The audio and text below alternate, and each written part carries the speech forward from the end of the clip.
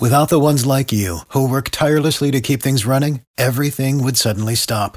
Hospitals, factories, schools, and power plants, they all depend on you. No matter the weather, emergency, or time of day, you're the ones who get it done. At Grainger, we're here for you with professional-grade industrial supplies. Count on real-time product availability and fast delivery. Call, click Grainger.com, or just stop by. Grainger, for the ones who get it done. Every team, every topic, everywhere. This is Believe.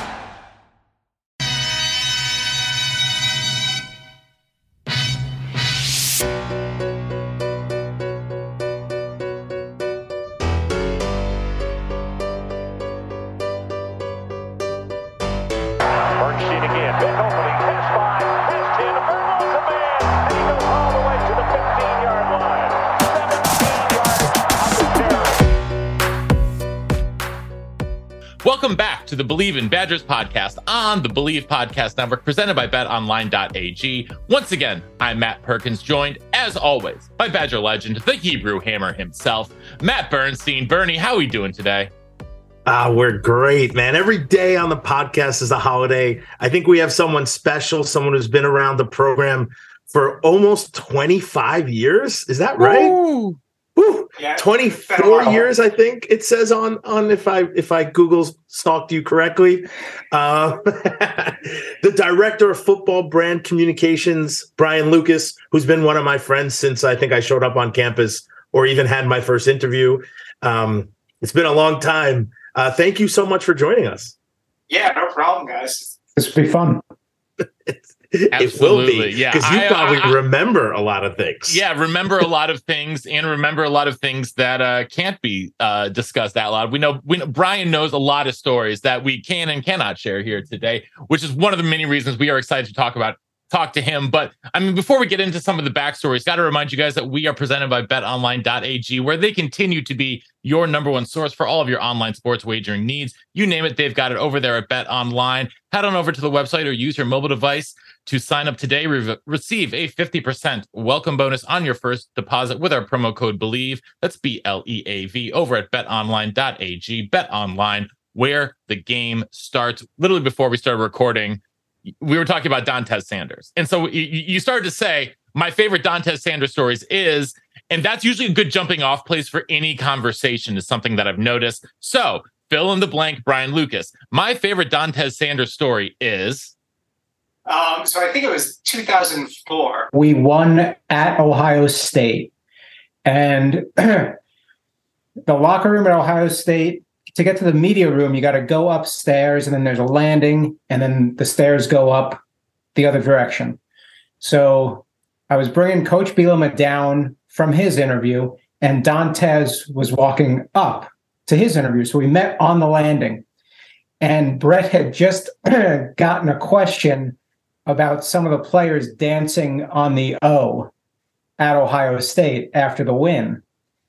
And he grabs Dontez and he goes, "Did you dance on that bleeping O?" And Dontez, as excited as can be, was like, yeah, I did. And Brett goes, "What the heck is wrong with you?" And he's like, What? He's like, "We got to play them again." Dontez's like, "Not me. I'm a senior. I'm out of here." It was great. He was so proud of himself. But Coach Bielema had a different view of the post-game activities. Well, Dontez also is from Ohio, so that was a big. We almost got in a fight before the game because of Dontez. So like that whole day was Dontez. I wouldn't say coming out, but it was his disrespecting the O at Ohio State as much as he possibly could. I only wish I could have sat and listened to that interview afterwards. It would have been great. So Brian, I know we have a lot to talk about, but I'm sure you've been around a lot of like interesting interviews. Any stick out besides like Dontez? One that didn't happen, another former teammate of yours, after we beat Minnesota, I feel like it was 2002, to go to a bowl game, to clinch like bowl eligibility. Anthony Davis ran for like 305 yards, 5 touchdowns, just an amazing game. And so we always do the head coach first with interviews, and then we do players. So we did Coach Alvarez, and then we need to get players. And my job back then was to get the players out of the locker room. And so I walk into the locker room, and AD is nowhere to be found. And so he always took long. Like all running backs traditionally take very long. They're the last person, from Jonathan Taylor to Melvin Gordon to Anthony Davis, all of them last person. Braylon Allen, all of them last person out of the locker room. So looking around for AD, we're doing the interviews, other interviews, and Justin Doherty at the time was the head football guy. He's like, "Hey, where's Anthony?" I'm like, "I don't know. I can't find him anywhere." So we're like wrapping up the interviews like an hour after the game. And so Justin finally calls him, and he's out to dinner with his parents. He's like, "Oh, I didn't think anyone would want to talk to me." And we're like, "You had 300 yards and 5 touchdowns. You are the reason we won the game." So we ended up doing the media availability. I don't know if he was like Outback Steakhouse or something, but over the phone on Justin's cell phone. Wow. Yeah, that's amazing. Yes, he was not at that point in his career, he didn't love the interviews. So I think maybe it was calculated, but. Well, when you have to do an interview pretty much after every single game you play, it must become a lot. What Brian, is there like a media training? Like, I don't remember. I just remember someone saying like, don't curse and don't like call your teammates out in any stupid way. There must be more to this than I'm just not remembering. Yeah, well, the guys who had More interviews we did more media training with, so I just had like 1 or 2 a year, wasn't it? Yeah. We try to do something before the season, like during fall camp, like a big team presentation, where you get the slides and you show some funny videos, maybe of guys on other teams or professional guys blowing up, or the Mike Gundy, "I'm a man, I'm 40," and get them laughing a little bit, and then you try to hit them with just some basics of, you can never go wrong, praising a teammate. Don't give any bulletin board materials. You don't need to talk about what we're going to do.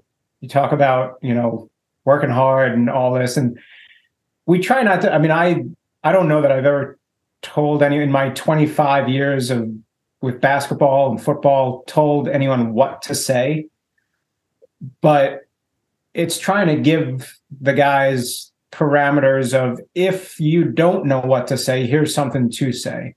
Or if you don't want to get taken down this road, don't be standoffish with a no comment. Here's a way you can kind of turn it into something positive. It's obviously after wins, it's easy. You kind of roll out the ball and let them say whatever they want. After losses, it's hard. After the coach gets fired in the middle of the season, it's hard. And but I've been fortunate enough that, again, I worked with the men's basketball team from Bo's first year until like 2008, 2009, and then I've been doing football ever since then. And the guys have been terrific to deal with. It's you can count on maybe 1 or 2 fingers the number of difficult guys, and my thought is the difficult guys at Wisconsin would kind of be like the A students at other schools. So the problems I've been dealing with, I think, are pale in comparison to maybe what some other schools have to deal with. Yeah, absolutely. And so for people who aren't as familiar with you, Brian, can you just like give us like a quick 30,000 foot view of like what you do and what your role is within the department, and sort of how you've grown in that since you started back, when AD and Bernie were around? I'm going to get to asking about what Bernie was like at media days as well, so we'll get there in a minute. But let just chart us through your journey a little bit more and talk about this kind of stuff you did in those past roles and what you're doing today. Yeah, so I went to Notre Dame, and I worked in what was then their sports information office as a student. And it was basically media relations. That's someone called for an interview, you hooked them up with whoever they wanted to talk to. And that kind of transitioned. I worked for a year at Marquette as an intern, then bounced over to UW as an intern.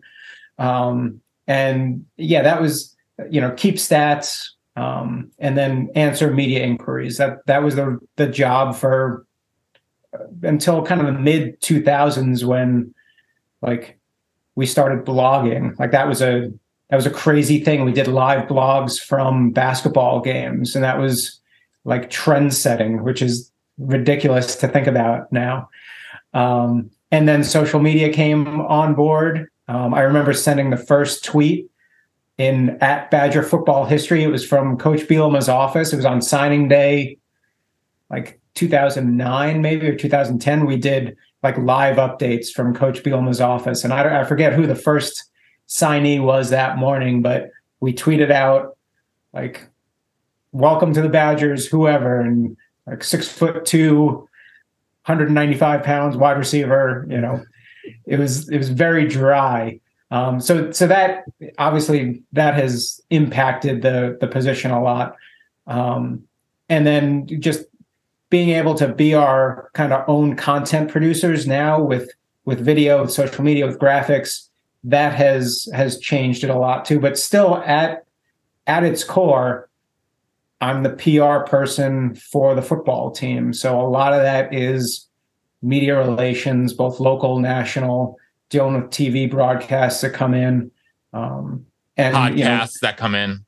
Yes, yeah, all the legitimate and illegitimate podcasts that call in for requests. Hopefully, we're the former. Depends on the day. Actually. But yeah, I mean that the proliferation of media has been a change too, because when Bernie was playing, there were a couple beat writers and the local TVs, and that was it. And now there's, Badger 247, there's Badger Blitz, there's all kinds of websites dedicated solely to covering us. Then there's podcasts solely that cover us. And then there's national podcasts that also need to fill time, every week as well. So there's a lot of, and especially, I mean, we'll get into this, but especially when you have a high demand person right now, Coach Fickell, they fly in 3 years ago, Jonathan Taylor, Melvin Gordon, managing that and knowing when to say no, when to say yes, and that kind of stuff is a challenge. So, Brian, you're saying that things have changed since, like, you just got pulled into the weight room to do a quick interview. Yeah, exactly. Yeah. We've formalized the structure a little better. We didn't even have a backdrop. No, it was just a weight room. Right. And post-practice interviews, I think when you were playing, the locker room was still in the basement. Mm-hmm. And weren't the like All-American plaques like right outside the entrance? I feel like there were couches out there, and like sometimes outside. I'm trying to think, because I haven't really thought about the outside of the locker room in 20 years, and it's changed so much that every time I go back, I don't even, I can't even reckon it. But I remember the inside of the locker room. Were there couches out there? I remember the hallway in the McLean Center to the locker room that had like all of the All-Americans with like the plaque, right? And so it had like with the head and it was like a black plaque with like white writing, I think, or gold writing, and the gold, and it had all those like 1962 end Pat Richter. I was just end like defensive offense. What the heck is an end?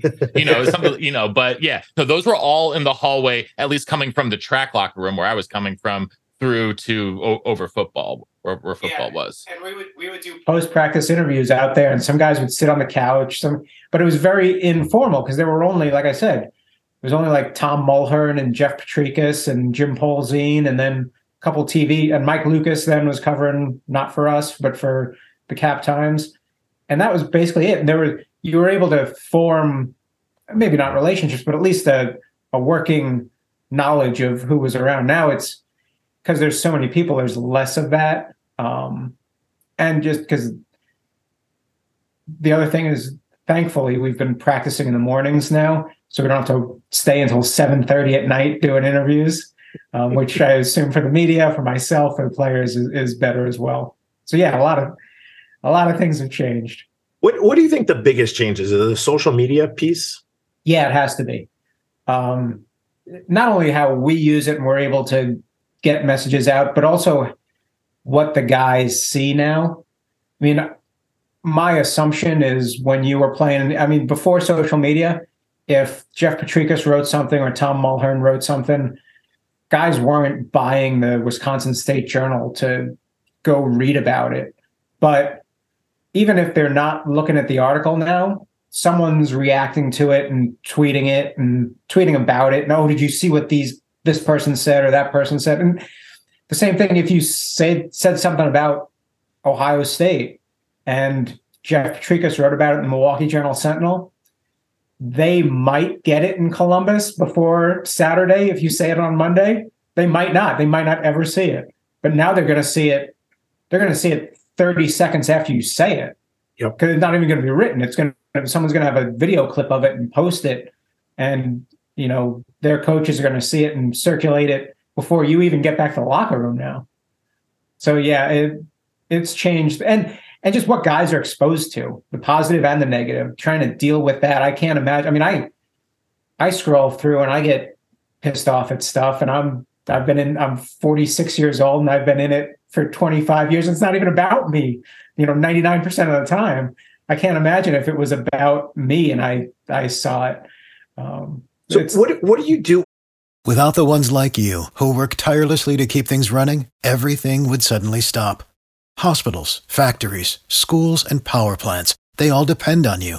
No matter the weather, emergency, or time of day, you're the ones who get it done. At Grainger, we're here for you with professional-grade industrial supplies. Count on real-time product availability and fast delivery. Call, click Grainger.com, or just stop by. Grainger, for the ones who get it done.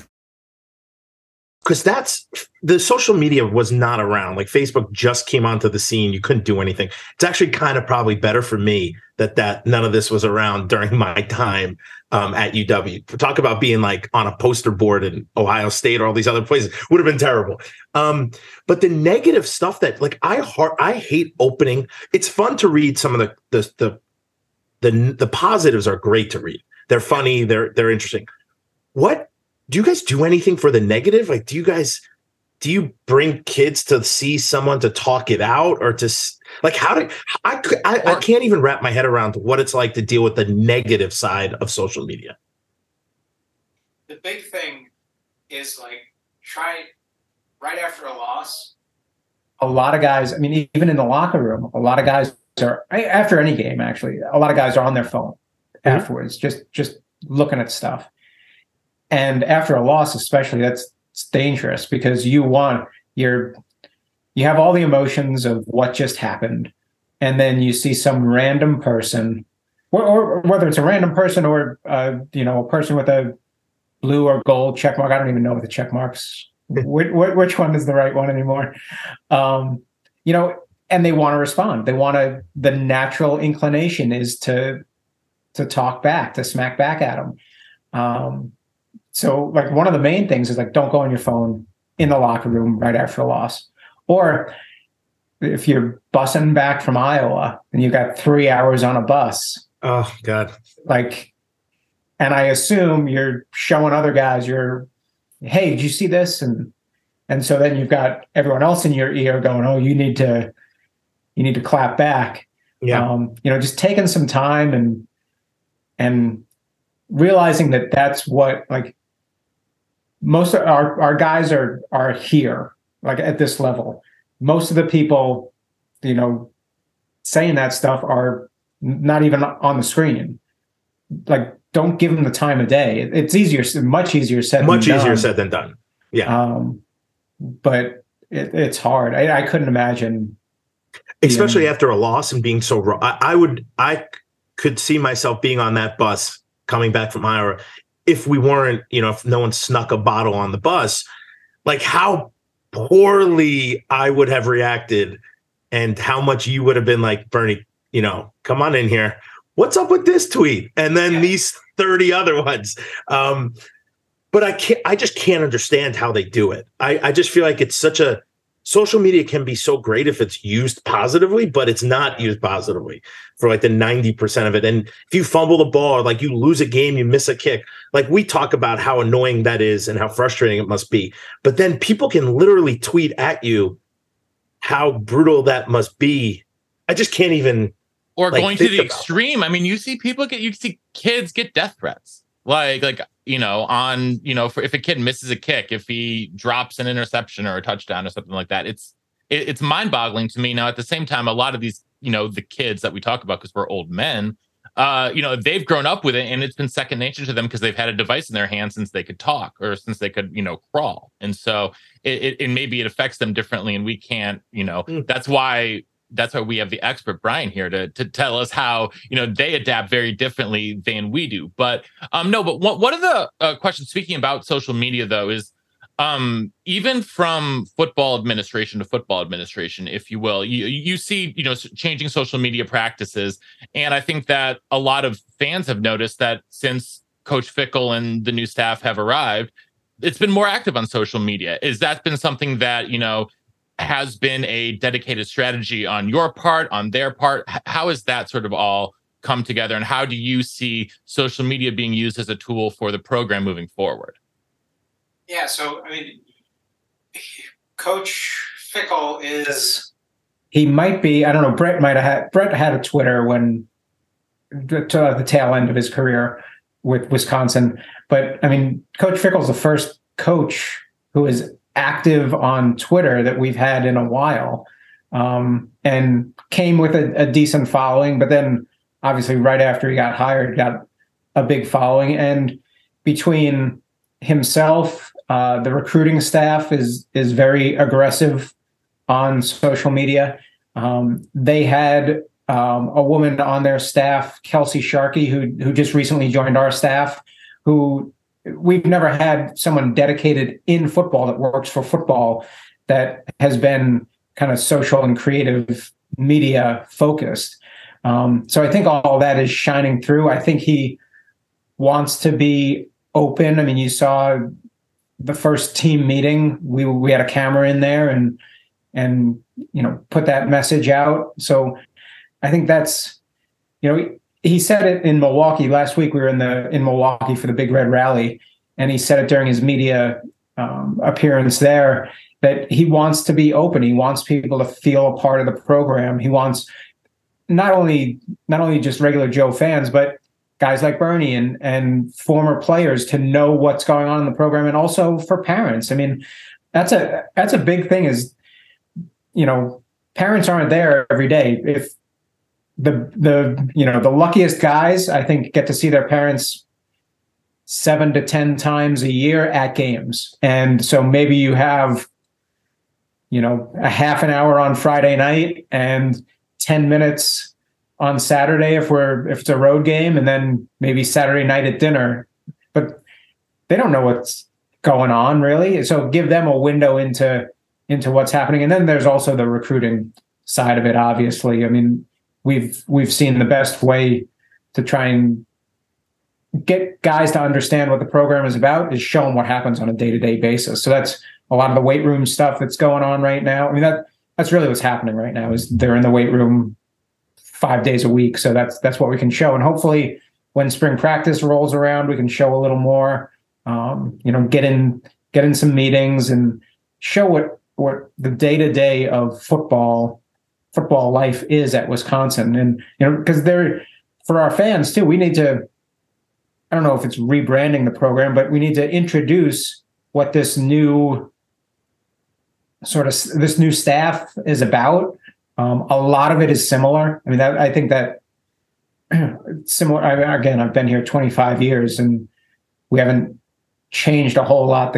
The guys haven't changed. The foundation hasn't changed. What it looks like might change. You know, maybe be a little more open on offense. Defense might structurally look a little different.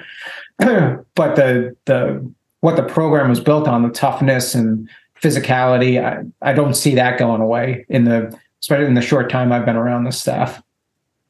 it looks like the culture has changed and more evolved. I like to say it's evolved from like a Coach Chryst who probably didn't care about social media and didn't really care probably about a lot of other things. I think this is where we are today we're spoiled now. Like we were spoiled from winning. Now we're spoiled from seeing all this content and being part of it and knowing the faces on the team outside of the helmets and being in the weight room, to me, it's also a little bit like, bringing back some of the old school thoughts of like JD yelling at me and like being freaked out. But then you saw the guys, was it yesterday? I think I saw them all in a leg hold with their backs against the wall. Yeah, arms the linked, wall sits. Yeah. wall sits. And literally remembering like, man, we used to do stuff similar to that and how brutal it is, but how much it kind of does bring a team together. And think about it, if you're on video, you're not going to drop. Like, that's awesome. So you're going to work harder. It goes out. Your mom might see it. Your parent, your significant other, somebody might see it. And you're like, man, you guys are working hard. This is so cool. And then you're right, Brian, if you're a guy who's a senior in high school, you're like, man, I want to be part of this. Like, this is special. And that's the thing. Like, we don't want to put out a false narrative especially to kids that are looking to come here. Like, it's not easy to be a football player at Wisconsin. Like, you're going to have to work hard, and we don't want you to figure that out the first day you step on campus. Like, we need you to know that, because it needs to be the right fit for us. It needs to be the right fit for you too. Like, Sure. There's different ways to do it. And again, we've been doing it the same. Hard work has been the foundation for everything. For the 25 years I've been here, and that's not changing. And to be able to show that, and then guys like seeing themselves on video. Most guys. I mean, not everyone. Some guys don't want the cameras around, but and that doesn't, like, whatever, 10 years ago, that might be a bad thing. You'd be like, oh, the guy loves a camera. Brad Davison was probably the poster boy for Wisconsin athletics. I mean, everything people wanted Wisconsin athletics to be about. Brad Davison posted a lot of pictures of himself on Instagram. Oh my God, a lot. Doesn't make him a bad guy.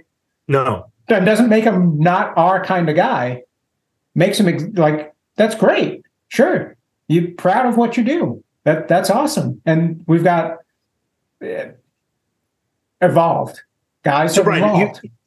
you bring up a good point that I'd love to hear more about, because it seems like a Brad Davidson was building his own personal brand. 20 years ago with me, you didn't have a personal brand. You were just Bernie you could find at Wando's on Saturday night or at the stadium. Like, it was really pretty cut and dry. But these guys are much different with the NIL being brought in. What's that been like for you? Because now brand communications has got to be, it has drastically shifted with now people can get paid. But what is it like? Do they have classes on brand building and like what you do for yourself now? It just seems like there's so much as an athlete that you have that's other than the sport you just literally play. Yeah, we have A really good career and leadership department that's sort of tied in with the academic department. It's called Forward 360. To 360 build the entire student athlete, and the brand building part of it is big. And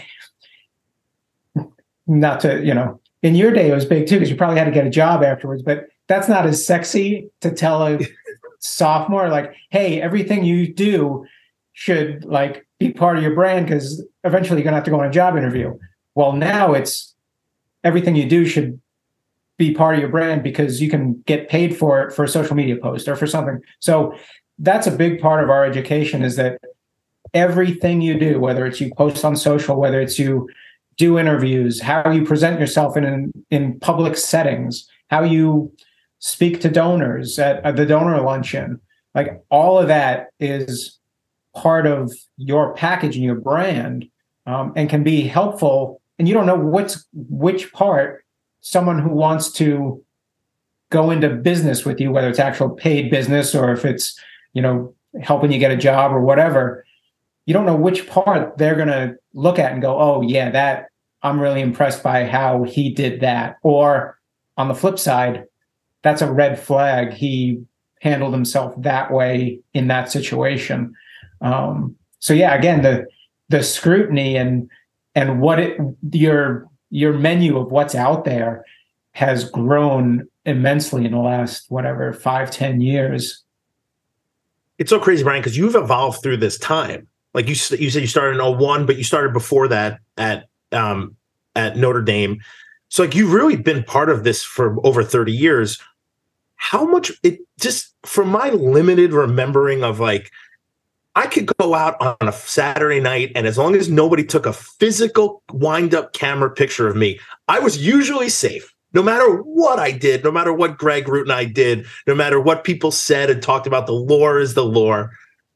But now that's so not true. What in your experience has been like the hardest thing to get over or to evolve in? And then what do you think today's student is? What do you think is so different about today's student than, let's say, the old Matt Bernsteins of the early 2000s? I think guys still have fun. I don't know if so take media days, for example, Chicago Big Ten media days. Back in the day, in the 2000s, in the Brooks Bollinger days, it was a 2-day event. So you'd be there for 2 nights. The first night you'd get there and there really wasn't anything to do. Maybe go out to dinner with the head coach or something, and then kind of go on your own. And there was an interview session at 8 a.m. And inevitably, there would be a group of players from a team, didn't have to be the same team, that did not show up until about 8:27 with sunglasses on, with,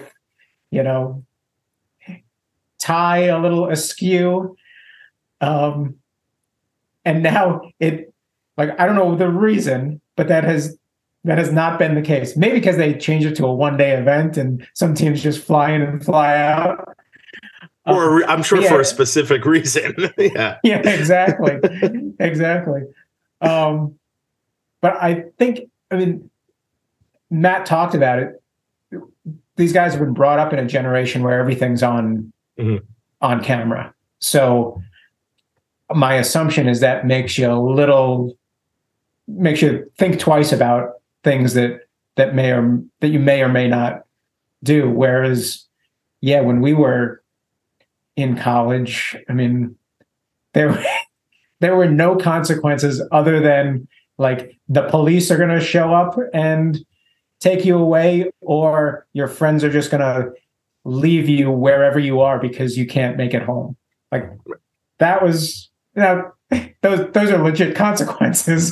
They're pretty bad consequences, but there's nothing in between. No. Yeah. Right. In between is you're embarrassed in front of public, which no, you weren't, because everyone else was in the same state you were. So no one was getting embarrassed that night. And no one could take a picture of you. No one could videotape you unless they had like the shoulder camera or something ridiculous. Yeah. And the next day you could make up the story because no one else. Yeah. You just say, no, that didn't happen. Yeah. I was very good at I don't know what you're talking about. Yeah. I was good at the no comment for the night before. Yeah. That's where it comes in handy. That's where Actually, Brian, you bring up a really funny, actually bringing me back. So they took Brett Bell, me, and Joe Thomas for senior day in Chicago, and it was a 2-day trip, or maybe it was just an overnight. I think we drove in and we were there, and Brett and I were like, "Dude, we're never going to do this again. Let's go out." And so we kind of, it was weird because you had 3 or 4 guys from each team. You don't really like these guys, like you really didn't like them, and it was weird to be part of. Like, I think that's a little different. I think you could tell me different. I think these guys don't dislike other teams or other team players as much as like I never shook anyone's hand after a game. Like I didn't even know that was something you were supposed to really do, is go out there and like hug dudes. And I don't remember that being part of like our culture. But now it seems like you go out, you shake hands, like the game's the game. Well, because Bern, though, all these kids have grown up playing on 7-on-7 circuits against each other. So they've been they if you are from, especially if you are from the South where I live, like you might live in Tennessee, but you are playing a 7-7 on tournament in Atlanta one weekend, in Orlando the next weekend, and you're playing against all these other teams, and it's not quite the same level of AAU basketball, but it's getting there. And so I think a lot of these guys have a lot more relationships, and also because of social media, know a lot of these other guys just through social media before they even get to school, because they've heard of this guy because they saw a highlight clip of him on TikTok or whatever. But Brian probably has better insights into that than I do. Yeah, like on the recruiting process, like they go on trips together. So you might go to Iowa together, but one of them ends up at Wisconsin, one of them ends up at Iowa, and you formed a bond, and you go back and forth. Like, social media makes it easy to go back and forth with each other now and create a relationship. I mean, we use it in recruiting. We get a couple commits, and those commits are recruiting for us now, whether on a visit or they're through social media. So you create those bonds. And then with guys transferring, like maybe you were on that team last year or something. Sure. You didn't even talk about, yeah. Well, what's funny is, so I didn't have any of those experiences that would make me like any of these other guys. I literally came to Wisconsin. That was the only place I was going. We're like, we kind of got some of the guys together thinking it would be a good idea. We went to some bar that no one was at, pretty much. Maybe it was in the hotel bar. I'm not sure. And Brett Bell and I drank like we were at Wando's. Joe Thomas wouldn't. And all the other dudes were like, guys, we got media days. It's like, you got to be up and ready. Brett and I like, what? You guys play for the Big Ten? Like, we were on people hard. Matt Perkins, who was the center for the Jets who played at Ohio State? He was one of the best dudes forever. Alan Faneca? No, Nick Mangold. Nick Mangold. We were on Nick because he was just chilling. We're like, Nick, you gotta grab a beer, man. You're gonna be in the NFL next year. And he like just wouldn't do it. And I like Brett Bell and I are like terrible peer pressurers together. But everyone else had a good media day, and I know me and him were struggling the whole entire time. Like it was a great experience. But media, I could understand, because now being at a media day, you can have anyone there taking a picture of us. I was nervous to see like Jeff's face, right? Like, if he comes around seeing me and Brett trashed, we have an issue. But outside of that, like, I don't know who anyone else was. What a good time, though. Joe Thomas did not want to have a lot of beers with us, but he could take like 20 beers and be fine. He's just a superhuman in every Hall of Famer in everything he does. He really is a Hall of Famer in everything he does, including media now. He's so good at it. It's not fair. I remember seeing him, I don't know, maybe junior year or something, in the locker room and thinking, that's the smallest, like 320-pound person I've ever seen, because there was not an ounce of fat on him, and he was 6'8". So he didn't look like what a 320-pound person in my mind looked like. He looked like he was, I don't know, 275 or something, just because he was so better. And like a superhuman specimen. And then he went into the weight room and did weights through the roof. Like, you couldn't even believe, because he didn't look big. So you're like, how are you moving all this weight? But he really was over 300 pounds. It just looked, now you can know why he's like so beautiful and an Adonis, because he literally ate his way into 300. And then it's hard to sustain that. And now he's just like, what, 220 just cut? Yeah. Can't be 220. His bones probably weigh that much, but I was listening to him the other day. He said it was 240 or 245. So like, yeah. I haven't seen 245 in like 34, 39, 40 years of my life. Maybe I passed it quickly in like high school. But then he'd go in track and just like throw a shot put, like, and win the Big Ten. Just like show up that day and be like, oh, I have the wrong shoes on and I'm wearing a sweatshirt, but I'm just going to throw this. Does this work? Yeah. Okay. You win. Yeah. Here's your Here's your trophy. Yeah. Hall of Famer. Right. So Brian, I know we're getting kind of close and we're pretty much over, but do you have any guys you like loved being around back in the day for like history? And then who are some of the guys today you're like, man, I love listening to them speak at media days? Yeah. So from a basketball standpoint, Devin Harris was great. I think like an underrated player in Wisconsin history. I mean, he was, and maybe this is my bias because I saw every one of his games, but he was like unbelievable. That his junior year when he was Big Ten Player of the Year, he was number 5 pick overall for a reason. And he was awesome to deal with. Like there's some guys that come in and they play right away as freshmen and they get shoved into this spotlight and can just handle it right away because they're very comfortable with like who they are and their role on the team. He was the first one because I think my first year was his freshman year, so we kind of learned together. Mm-hmm. He was fun to be around.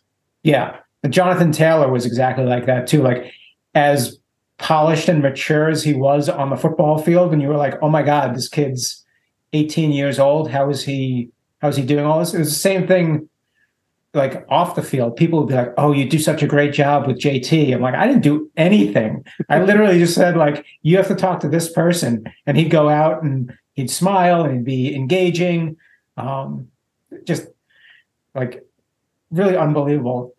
With the Super Bowl coming up, TJ Edwards is another one. You know, he was a starting linebacker for a long time on our teams, and through some really good years, and then his senior year was not, you know, I think what we all expected, but guy that showed up every media opportunity and he was one that we have guys that were like, okay, you are our guy, good or bad, ugly, we're trotting you out because we know you're going to handle it well. And the number of interviews he must have done over 4 years was remarkable. Never a like screw you or I'm not doing this or hiding or whatever. You got a lot of guys who hide? Not really. No, it's, you know, and I'm cognizant of if we trot a guy out. So, I mean, Graham Mertz, there were a handful of times I gave Graham an out. Like, hey, if you're not feeling it today after this game, like you can stay in the training room. I know you're getting treatment. He's like, no, I'll be up. I'm good. You know, and that's really admirable. But there are some guys where I know, like, hey, this wouldn't be in our best interest. Or Nick Herbig, great. I love Nick Herbig. Very emotional guy, especially after games. So there's a couple times, hey, we'll get him Monday. You go back and collect your thoughts and we'll do this on Monday and we'll be good. It's good to be the gatekeeper though, because like I said, I think there are some people who would, in the moment, it's not a good time to be getting a quote out to the world after a loss specifically. Oh, we lost you. Oh, I think we froze him. Oh, yeah, I'm frozen. Well, now you're back. Okay, there we go. Go ahead, ask it again, Bern. I was just saying, it sounds like it's great that you know the guys and like you could be the gatekeeper to say, hey, this guy, not today, not a good time. Like Raw, some people will make mistakes, and what's great about you is that you don't want that to happen. Yeah, and sometimes it's my job to talk guys into it and why it is in their best interest to go out there and kind of face the music and then not leave them out there hanging out to dry for 25 minutes. Like go up there, do your thing for 5 minutes and we'll get you out of there. That's better than just not doing something and maybe letting a teammate answer for you or something like that. That in the long run, and you're looking at your personal brand, in the long run, it will benefit you. So I have one more question because we are way over. But what are you most excited about? You know, this year coming up with all the changes and everything that's happened.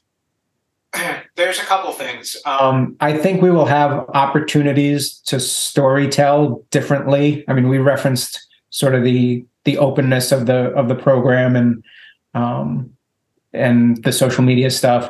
I think we'll have some opportunities from that perspective. I think we'll have some opportunities from a sort of fan engagement perspective. We announced last week that, you know, one of the practices will be open. We're doing it the launch It's not the traditional spring game, but it's not far off from a spring game. My personal kind of crusade is don't call it a spring game if it's not like, if you're not wearing the game jerseys and there's not a winner and a loser. But if you want to watch football and an offense and a defense, 11 guys versus 11 guys, it's pretty much the same thing. So yeah, we've got those kinds of opportunities. And then, I mean, just like everyone else, I'm excited to see what the team can do. I'm a fan just like everyone else. You know, I see the names, I see the stars, I see what we've got coming back, how that all meshes, the different coaches and the different styles, and that's exciting to me. Right? As for 25 years, I've always looked at the schedule, whatever time of year, whatever sport I'm doing, and gone, okay, yeah, win, loss, maybe loss, win. Like, we do it all the time. Basketball is the best because basketball, before last night, you're like, God, I don't know what we're going to do. And then you win last night. You're like, oh, we can get this one and this one and this one. And oh, we're at 20 wins already. Because basketball, you lose one, you never think you're going to win again. And you win one, you never think you're going to lose again. Football is very regular, and you've got some time to get over wins or losses. Basketball, though, there's no time to get over it. So yeah, those are the things I'm excited for. Yeah, listen, I agree with you. I'm excited for Squat Fest, June 30th. I think I might be there. I'm trying to be there for that. I'm excited for whatever the spring game might look like, the launch. I doubt I'll be there, but I want to be there. But I think it would be good to watch some kind of football. Let the fans, this could be the most sold out tickets than ever because it's such a new, the regime, the new players. I don't know. It's just super exciting. I just think everything, we're going to be contenders next year right off the bat. Like, I love that. I love that we're not really taking a couple years to figure it out. Like, we're aggressive today. Yeah. It's exciting. My job is fun when people are talking about us, and then figuring out where to slot us in and what opportunities we have. I joke that during the launch, the open practice, we should just not hand the ball off. Like, just throw it the whole time. 85 times, just blow people's minds. Have Braylon back there throwing it. He's proven. We know he can. We know he can. So exactly. He's got like 10 wide receivers out and a center. A center, a quarterback, and 9 wide receivers. Just have them all go deep. And it actually could be. It's a legal formation, right? It can be legal. We don't want it to end up like the Cowboys last play though.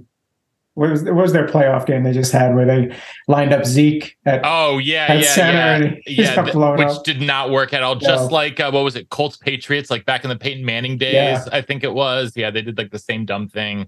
So we did have one last year. We did have one during that crazy Nebraska Big Ten championship game. The 70-31 game or whatever it was. We had one formation like that when Kurt Phillips was quarterback, and whoever the center was, like, snapped it to him and then just went out for a pass and caught like a 15-yard pass. It might have been like Sam Arneson or someone.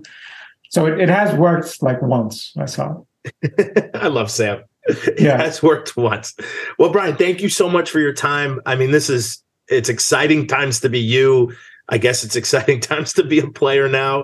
I just can't wrap my head around just like how much other stuff you have to do you're not a student athlete. You're a brand manager. You're a business. It's crazy to me. But dude, thank you for your time and wish you the best. And I can't wait to see you in Madison. I'll try not to get on anyone's board during that time. Yeah. We'll give you some media training when you're here. I think I can figure it out at this point. Okay. What not to say, don't call anyone out.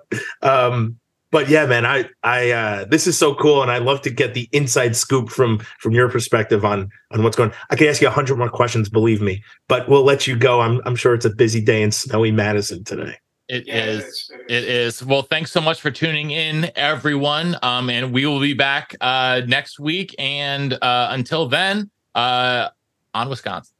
On Wisconsin. For the ones who work hard to ensure their crew can always go the extra mile, and the ones who get in early so everyone can go home on time. There's Grainger, offering professional-grade supplies backed by product experts so you can quickly and easily find what you need. Plus, you can count on access to a committed team ready to go the extra mile for you. Call, click Grainger.com, or just stop by. Grainger, for the ones who get it done.